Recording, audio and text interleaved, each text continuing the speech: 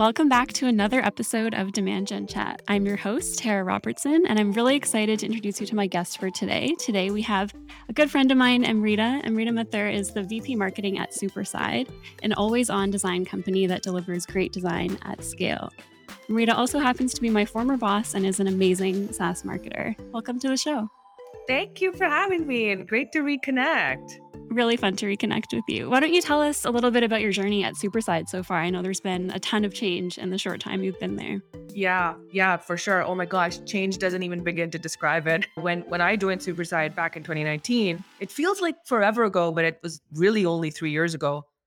We weren't even called Superside. We were called something else, Consist, which no one could spell. It didn't mean anything. So the first, like literally, was like my first week, and my CEO, my boss, was like, "I think we need to rebrand and like rethink this whole like what is our go to market, what is our product, what is it that we're even selling to people." And at that point, we were strongly considering moving entirely to a subscription model, but we hadn't done it yet. Like we really had no idea what that would look like, what would the dip in revenue be like. We were very much like this, like interesting, call it like pay as you go sort of model, which obviously doesn't have the same recurring revenue uh, pizzazz that comes with typical SaaS businesses. So we knew we needed to get there. And it like he was just like, okay, make it happen, figure it out. And I was just like, oh, okay, this is a big job. So we broke down the problem into like much smaller problems. It was compounded by the fact that I was also marketer number one, didn't have a team. We didn't have like our product team fully stacked up. We didn't have our engineering team fully stacked up. We barely had anybody in sales. We had no customer success. Like we had nothing. It was just like a team of like 30 people, and everyone was doing all sorts of things and wearing multiple hats. So we really had to figure out, okay, like what are the big experiments we had to figure out? And then we just went for it. So we rebranded, bought the superside.com domain, figured out what our subscription plans would be, or at least the first iteration of it. Promised ourselves that we'll just like constantly iterate on them as we learn, which we have. I think since I've been here, we've reiterated just on the pricing and the sort of SaaS packaging alone 6 times since I've been here. So that's like almost twice a year. So that's been huge. And that has directly coincided and shown incremental revenue over time. So pricing strategy is like very important, of course. So yeah, we did all of that stuff, went to market, learned a lot along the way, and really in I think 4-ish months, we kind of already saw where we had product market fit. And then again, we just like doubled down. We were like, okay, these segments get it. This is where the deal cycles are short. This is where the deal sizes are big. This is where we can go from lead to demo to closed one like really fast. And so the velocity was just like so good at certain segments. We're like, that's all we're marketing to. So we just like hopped on that.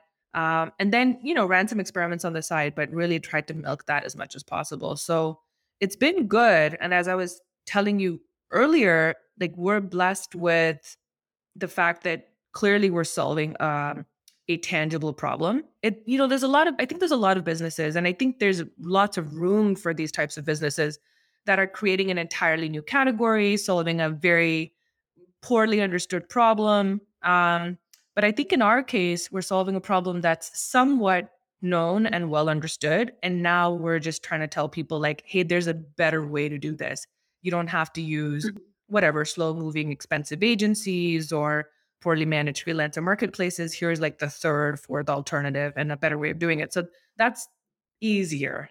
In some ways, it's easier to go to market. It's saturated and you have quote unquote competition, but the problem's understood. So we're blessed with that. We're blessed with a huge TAM, a huge market. And I think like we're at I would say there's definitely been like a shift in the thinking of companies all over the world, regardless of the vertical that they're in or the industry that you're in. I think everybody generally kind of understands that design is important. It's not just like making things pretty anymore. I think people get that. So we don't have to do that level of education. I think if this was like 5-6 years ago, we'd still be educating people of why design is important, why you need to be design led and all of that stuff. But like Nike and the Mints of the world have solved that for us. So we're a little bit right place, right time.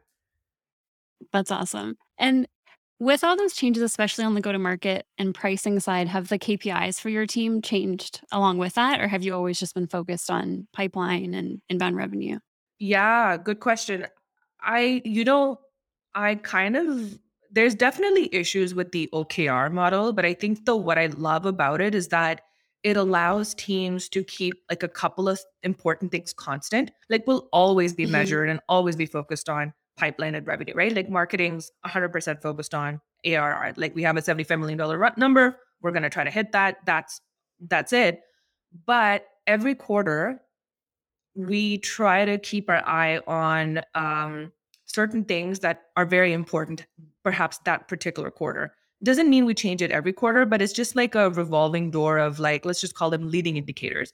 So they're metrics mhm, that are important to hitting that 75 million. Um, but it may not always be important to keep your eye on it because maybe you've solved that problem and now you can go on to other problems. So I'll give you a couple of examples. Number one, bringing existing leads back into the fold. So, like that repeat visitor, that repeat engagement is very important to us because we know we've seen now that more repeat engagement with us leads to pipeline much faster. So like we already have whatever 30, 40,000 people in our system that have come to Superside, filled out a form at some point. We know who they are, we're tracking them. And now I need to find a way to like bring them back and engage them further. We're super focused on the last couple of quarters on what we just called mix of leads. And that's because we've seen that certain segments have higher correlation to better retention. So for us, mid-market and the smaller enterprise companies are really important. We have amazing retention with them. If you're really, really big, like really gigantic and massive, like a Fortune 2000, maybe not so much. But if you're mid-market, like a Chili Piper or a little bit bigger, like maybe like early days of Facebook, or we have a ton of customers who are like just kind of like have employees that are like maybe 2,000 people. They're a really great fit for us. So now that we know that retention's great with that group, marketing is hyper focused on bringing in those types of leads. It may be lower mm, quantity, but we see them as higher quality over time. So yeah, that we keep an eye on these days, and we also keep an eye on just sort of customer engagement by our community and all the community activities that we do. There's a couple of mhm, other leading indicators in there, but my point is, I don't think that any company, ourselves included, should be so buried in the numbers that you lose sight of like the bigger things. I think it's important that you pick your battles, and our battles basically change every quarter or so. That's really mhm. our philosophy, and I like that about the OKR model. I'd say like most importantly, some people are really not great with change, right? And so when you give people Yeah. advance warning, like, hey, this is what's important right now, but it may not be important later because you've solved that problem. I think it just allows marketers to be comfortable with that. Mhm. So yeah, we try to do some like planning and team building every quarter and roll that in there. And how do you do that remotely? Because that's one thing just personally we're struggling with, as we've always been remote first as well, but trying to do things like plan for the next year or the next quarter. I just love doing that stuff in person. So, is there anything you guys are doing to get that done remotely or? Oh gosh, honestly, there's no magic number, there's no magic way Mhm. or tools, or lots of people will be like, oh, we use this sticky notes app or whatever, and it's like, yeah, sure, like that's fine. I Mhm. think it kind of, the thing that's there's definitely things that don't work for us. So I don't think we've figured it out, but what's worked for us is that we have like a culture of making decisions locally. So we're Mhm. very I'd say like consensus driven. So what we actually end up doing is we tell each of the squads in marketing that these are like, this is what's important to the business. And then each squad Mhm. actually does their own planning and they surface up what they should be focused on. We do debate it. Like there is like some poking and prodding that happens, and we're just like, oh, what about this and what about that? And we kind of have that back and forth. And that back and forth is actually in a public forum. So it could be like a team wide meeting or some kind of ritual, but Mhm. it's quite public so that everybody has a chance to weigh in. And then we try to ensure that there's alignment across all the squads. I think the the philosophy that I subscribe to. Like squads for me are everybody has a swim lane. You have your specific KRs, but they need to be aligned across the entire team. And they need to be extremely flexible and collaborative. So even though you can have your own swim lane and you know exactly what you're executing on and what needle you're trying to move, it has to have alignment. So it's not worked perfectly, I would say, and it does take. I'd say by the time we finish our planning process, it's usually like this when we planned for 2022, that was like all of January, basically. There was tons of back and forth. But once that larger plan is set, the quarterly planning is a lot easier because it's usually just adjustments and tweaks, and we can usually wrap it up in a week. That's how it's played out. But because of this, like make decisions locally framework that we operate under, it's not horrible. I think it's harder for companies where everybody has to be involved in everything. There's definitely lots of companies like that. I was just reading on Twitter like last night where this lady I follow is interviewing at this company and she has like 9 people that she's interviewing with because they're just like a very consensus driven org or whatever it is, and it's just like, oh gosh, yeah. And like how you make decisions in organizations like that, I can't even fathom. Yeah, that gives you a preview of how they work internally. So maybe that's not a great sign if you don't like that kind of culture. On the topic of planning, one post of yours that I really wanted to touch on is you had a LinkedIn post around, I think you just say it COMO, like FOMO, but cost of missing out. So I'm curious how that factors in. Maybe you could quickly describe what cost of missing out is, and then also how that factors into your planning. Yeah. So cost of missing out is just a random term I made up. It's a way to think about marketing activities. Like everybody says no to stuff, right? You can't do everything. You can't, even if you had unlimited budget and resources, you just can't possibly do everything. So cost of missing out is just like a way to think about are these opportunities things that maybe may not exist later for whatever reason, maybe increased competition, reduction in budget, whatever, like there's all these various factors. So now that we're in a place where we have the machine built, we have a predictable way of bringing in leads, bringing in pipeline. I mean, there's tweaks to be done, but like the bulk of the machine is built. And just for context, like we're 100% inbound, like at Superside. So everything that sales touches has been produced by marketing. It's not like sales has its own revenue target and marketing does. So if we fail, sales fails, customer success fails, right? So it's a train. So we had to be very careful that if we are going to start doing risky things, that it did derail the machine that was built. So in my mind, because we've been so focused on that and because everything's so supremely interconnected, I personally did not want to do anything that was, let's just say, not properly trackable, didn't have a straight line to revenue, etc. Long story short, I describe Como as um, let's just say risky moonshots that could be high reward. Of course, they're high risk, but they could be high reward. And it's just, again, activities or initiatives that may not have a straight line to revenue. And I think every marketer has a responsibility to try that at some point in their company's journey. Somebody actually on that LinkedIn post made a very good point. She said, um, this is a true sign of a organization growing up, which I think is so smart because obviously if you're an early stage startup, you can't afford to do that. But when you're in that high growth phase and you've got the machine built, then there is an optimal time to start moving in that direction. So this is that time for us. We have decided to do a lot of high spend type things. I'll give you 2 examples.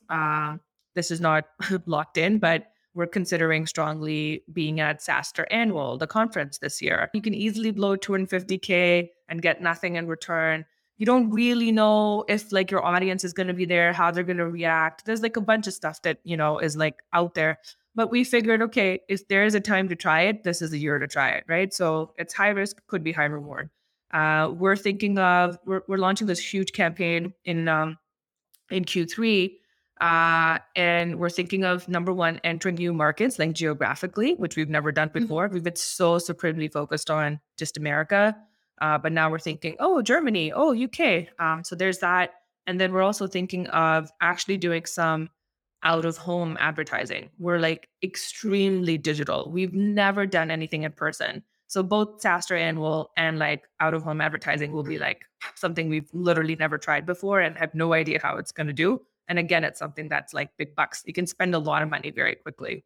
The way that I've thought about de-risking that is ensuring that we have evidence that those things could work in advance of pulling the trigger on that. So that includes, hey, do we have hero customers in the UK and Germany? Do we have anybody? Who are they? Are they just like random one-offs, or like is there some consistent thing that we've seen from those markets? So just like, trying to take an evidence-based approach, but still taking that moonshot and being okay if it doesn't work, and not having to explain to the org like, well, this is why we blew $250,000.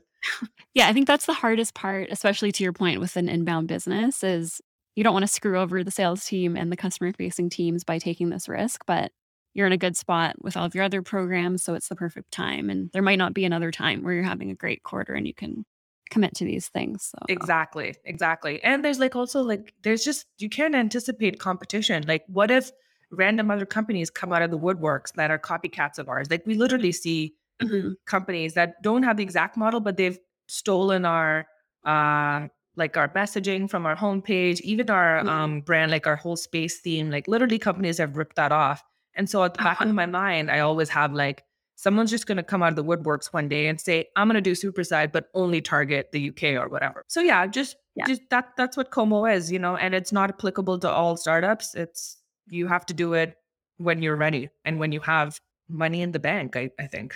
Yeah. You mentioned that you're pretty much 100% digital today. I know at least I've seen a bunch of your retargeting ads that I love, but one, I forget what you call him. Is it Space Dog? What's your dog? Astro. Yeah. I wrote Space Dog because that was smart. Um, but that's probably the number one ad I've seen on Facebook with so many positive comments, especially Facebook can be very kind of a dark place sometimes. But I came across it just the other day. It has hundreds of comments and they're all, wow, this is the best ad I've ever seen. This really stands out. I'd love to hear a little bit just kind of how, if you can share how that's performing and how that came together, because I'll have to share a screenshot when we share out this episode because it's really cool. So yeah, it's been one of our highest performing ads of all time. In general, I'll just say that ads with motion do extremely well. It's kind of again, it's one of those things. Like, of course, it does better because they're more engaging, duh. But I have seen some shitty motion ads too. Like they could be like very jarring and over the top. So there is like a certain I guess, way to do it. But yeah, our head of performance marketing, smart dude, really creative actually. He wanted to do an ad that obviously utilized motion because we'd seen positive momentum there, but he wanted to like do something that broke like the grid and would take you out of like as you're scrolling, which many people just kind of like scroll really fast. As you're scrolling, it like kind of like jumps out at you. And so with that challenge in mind, and by the way, we had another piece of evidence which we knew that everybody loved Astropup, like from the website, because he's featured on the website, he's on the book a demo page, he's on a lot of different pages. So we already knew So you that knew that he worked as a we knew he concept. worked. Yeah, we knew that character, that illustration worked, and we knew motion worked. So how do you now combine that, right? So then we just ran a bunch of in the background, like we just created a bunch of different examples of ads that broke the grid and utilized these two things. We I'll talk about this more in a second, but we have a creative process that we utilize to come up with really innovative ads. But yeah, we just created a bunch of them. And honestly, I think Andy, who runs this, picked like what he thought was the best one. He has very good hunches too, because he's just all into this. And it worked. It really worked. And we got early evidence of it from the comments. And then we knew that when people make a lot of comments, even if they're negative, we know that the distribution of that will be much better. So when we saw that early indicator, we just kept running it for a couple of weeks, and then it just became our high performing ad. So yeah, So neat. yeah. And we have other motion ads that also do almost equally well that don't have any of these like, let's just call them like Facebook, break the grid tactics. But yeah, this one has I'd say this is one of our maybe top 3 or top 4 ads in the last 2 years. Wow, that's great. And when you come across an insight like that, How do you share that across your customers? Is it obviously you put out content on your blog, but do you also empower your CS team to share this kind of thing with customers? Or how is that process? Yeah, we do. So yeah, we put out our own content, share with the world like what we're where we're finding success, etc.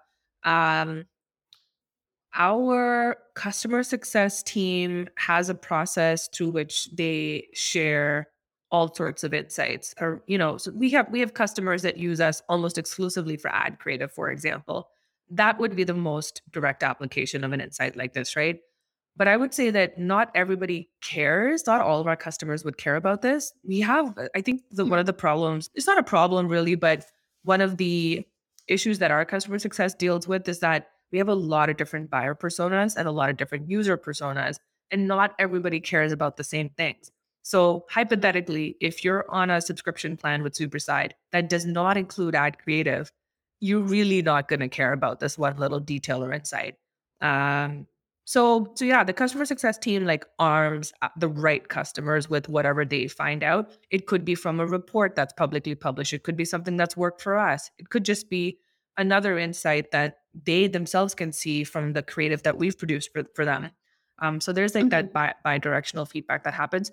We've actually hired, but this is part of our secret sauce, but we've hired marketers on the customer success team that act as floating advisors for our customers. So they'll just jump in to random conversations. It could be, hey, I'm on the monthly call, the customer success person's on the monthly call with the customer. And they might just say, hey, these are the things, this is on the agenda. And that marketer will say, oh, I have value to add here, here, and here. I'm going to join your call. So we've got a few of these people just like floating around trying to add value wherever. And there's no like charge for it. It's just like, hey, have you thought about Pinterest? I think you guys would do great on Pinterest. Here's why. And then, we'll come up with some examples. And then the customer has a chance to be like, yay or nay, use Superside or don't use Superside, etc. That's a really great value add because obviously they're already using Superside anyway. So if you can get them to try a different channel or try a different tactic, that's great, kind of a win-win. So Yeah, it's a great win-win because often they'll say, yep, let's do it. And we'll use Superside for it. that's really cool. You mentioned your design process that you follow internally. I'd love to hear a little bit about that and how you approach things like A/B testing as well. So I think let me just give the backdrop. So we've got our own creative team on the marketing team, but we're also on a Superside plan, obviously, because there's like a million things to do. What we've done, and I think, again, in retrospect, I should have done this at all the companies I've ever been at, but I guess I've never really had the creative team report to me until this job. But what we've done, so we've got a whole host of people on the team. We've got video people, we've got classic designers and illustrators, we've got web and UI people, different skill sets essentially. But we have assigned one or more people to specific squads. So our squad structure is we've got performance, SEO, influencer, all this super experimental stuff under one person. We've got demand gen and ABM under one person. We've got content marketing under one person. We've got product marketing under one person. Those are the four squads. And then, of course, the creative team supports all of these guys. What we've done is we've said, hey, you two designers with these skill sets, you are largely aligned with this squad. So there's like very tight knit discussions and processes and data sharing that happens. This is particularly important for performance marketing, where tons of experimentation happens on a weekly basis. We ship an experiment basically every week, sometimes more than one. And so that designer who does all of our motion ads, for example, is very in the know of what's working and what's not, like about the most like nitty gritty. Like you can't even imagine. Like they talk about shape of the button, color. Like Astropop is like an example of like one large thing that came out of it, but I'm talking like really detailed stuff because they'll run experiments that are so subtle that as a user you won't even necessarily see the difference. It could be a small change in the copy. It could be a tiny difference in the size of the button. Is like, download here or click here. But that designer is fully in the know and he joins all of the weekly performance marketing meetings. So even though his skill set is design and illustration and motion, um, he's sitting with the guys who are like clicking the buttons and making the decisions on the tests that are being run. So that Right. actual process has been great. Our experimentation process is like number one, like there's lots of rules of thumb. This is kind of standard, but it's the usual stuff where we say you got to ship fast, got to run a lot of experiments, follow your gut, obviously, to figure out what the experiment should be, but then rely on the data to actually make the call. And then we also know that it's not just the ad that does the work, right? Like it has to have continuity. So the landing page is equally important. So we run lots of experiments there as well. Mm. And where does copy come in? Because that's something that happens a lot when I work with designers is some of them prefer to start kind of with you and some want you to hand them copy and then they work from there. Great point. So we write our own copy, like the marketer writes their own copy. But to make things simpler, we actually innovate more on the design aspects and less on the copy. Because we've got our standard messages. We know that they work. They worked across other channels, whether it's the website or what have you. So we already know, like, hey, these are the 3 or 4 things that constantly work. Prospects love it. They get it. This is a good way to like quickly shift someone's mind from this to this or what have you. So we kind of don't stray from that too much. The specific copy might change, but the message doesn't change. And of course, the performance marketers have full leeway on that. Sometimes they'll run it by the team. They'll be like, "Hey, we're trying something new. Does this sound right? Does this look good?" And then the team will provide feedback. But they have like a pretty buttoned down process. But we're very I would say like concept led. Like we'll come up with these are the 3 concepts this quarter, and then the designers actually go off and produce stuff without even seeing a copy necessarily. I actually think for ads, Cool. that's better. It's not great for landing pages, but it's a great process for advertising specifically. Yeah, especially if something like a Facebook or a social ad, that's what's getting people's attention. It's normally the copy kind of blends into the background. Like I couldn't tell I normally am someone who focuses on copy, but I couldn't tell you what the Astropup copy was. I just remember Astropup. So that's a great point. Yeah, start with the concept. And it's funny because I have this debate with people all the time is like, you know, back in the maybe even now actually, but like the typical creative agency or ad agency, they always pair you up. Like if you were a customer of an agency like that, they'll give you a designer and a copywriter. And I actually can't fathom how that could possibly work. Like I just don't understand what that trio would do. Like so you have a performance marketer and a designer and a copywriter. Like shouldn't the performance marketer generally be able to write half decent copy and know enough about design? I just don't think that that's 3 different bodies. I think today it's like one person with a lot of help from a creative person. Yeah, maybe you need a copy editor, but hopefully the person internally knows enough about the product to write that copy. Exactly. And your message and, who your buyer personas are. Yeah, it seems Yeah. silly to me that it would be like different people. You asked about A/B testing. So, like I said, we ship an experiment every week, sometimes more than one experiment a week. For us to get statistical significance, like we know that sometimes it's hard to get data back in just one week, depending on the segment that we're going after. So, some experiments are quite long and some are like fairly short, depending on which group it is. When we market, let's just say like some kind of top of funnel content download asset that we and given what the asset is, we know tons of people could see it and tons of different people could react to it. And by the way, there's like 5 or 6 different buyer personas that might download it. So when the results start coming in, we always have to keep in the back of our mind that it could be one segment that loves it and one segment that hates it. So not to take the results as gospel. So that context setting is really important. And we try to maintain like our own documentation. We'll say, hey, we're running this experiment. This is our expectation. This is what the data suggests. We are going to discount this data because of blah blah and blah. And um, keeping that documentation for yourself and being true to what your experiment actually was is super helpful because you forget. Like 1 month down the line, you just ran like 12 experiments. You've forgotten. So that I think that framework is very important for people to have. Yeah, especially to your point, if you're targeting multiple personas with the same creative, same landing page, you need to keep that context documented somewhere, however you do it. But yeah, makes sense. And you can't separate them out because you may just not have enough people matching in your Facebook ad campaign.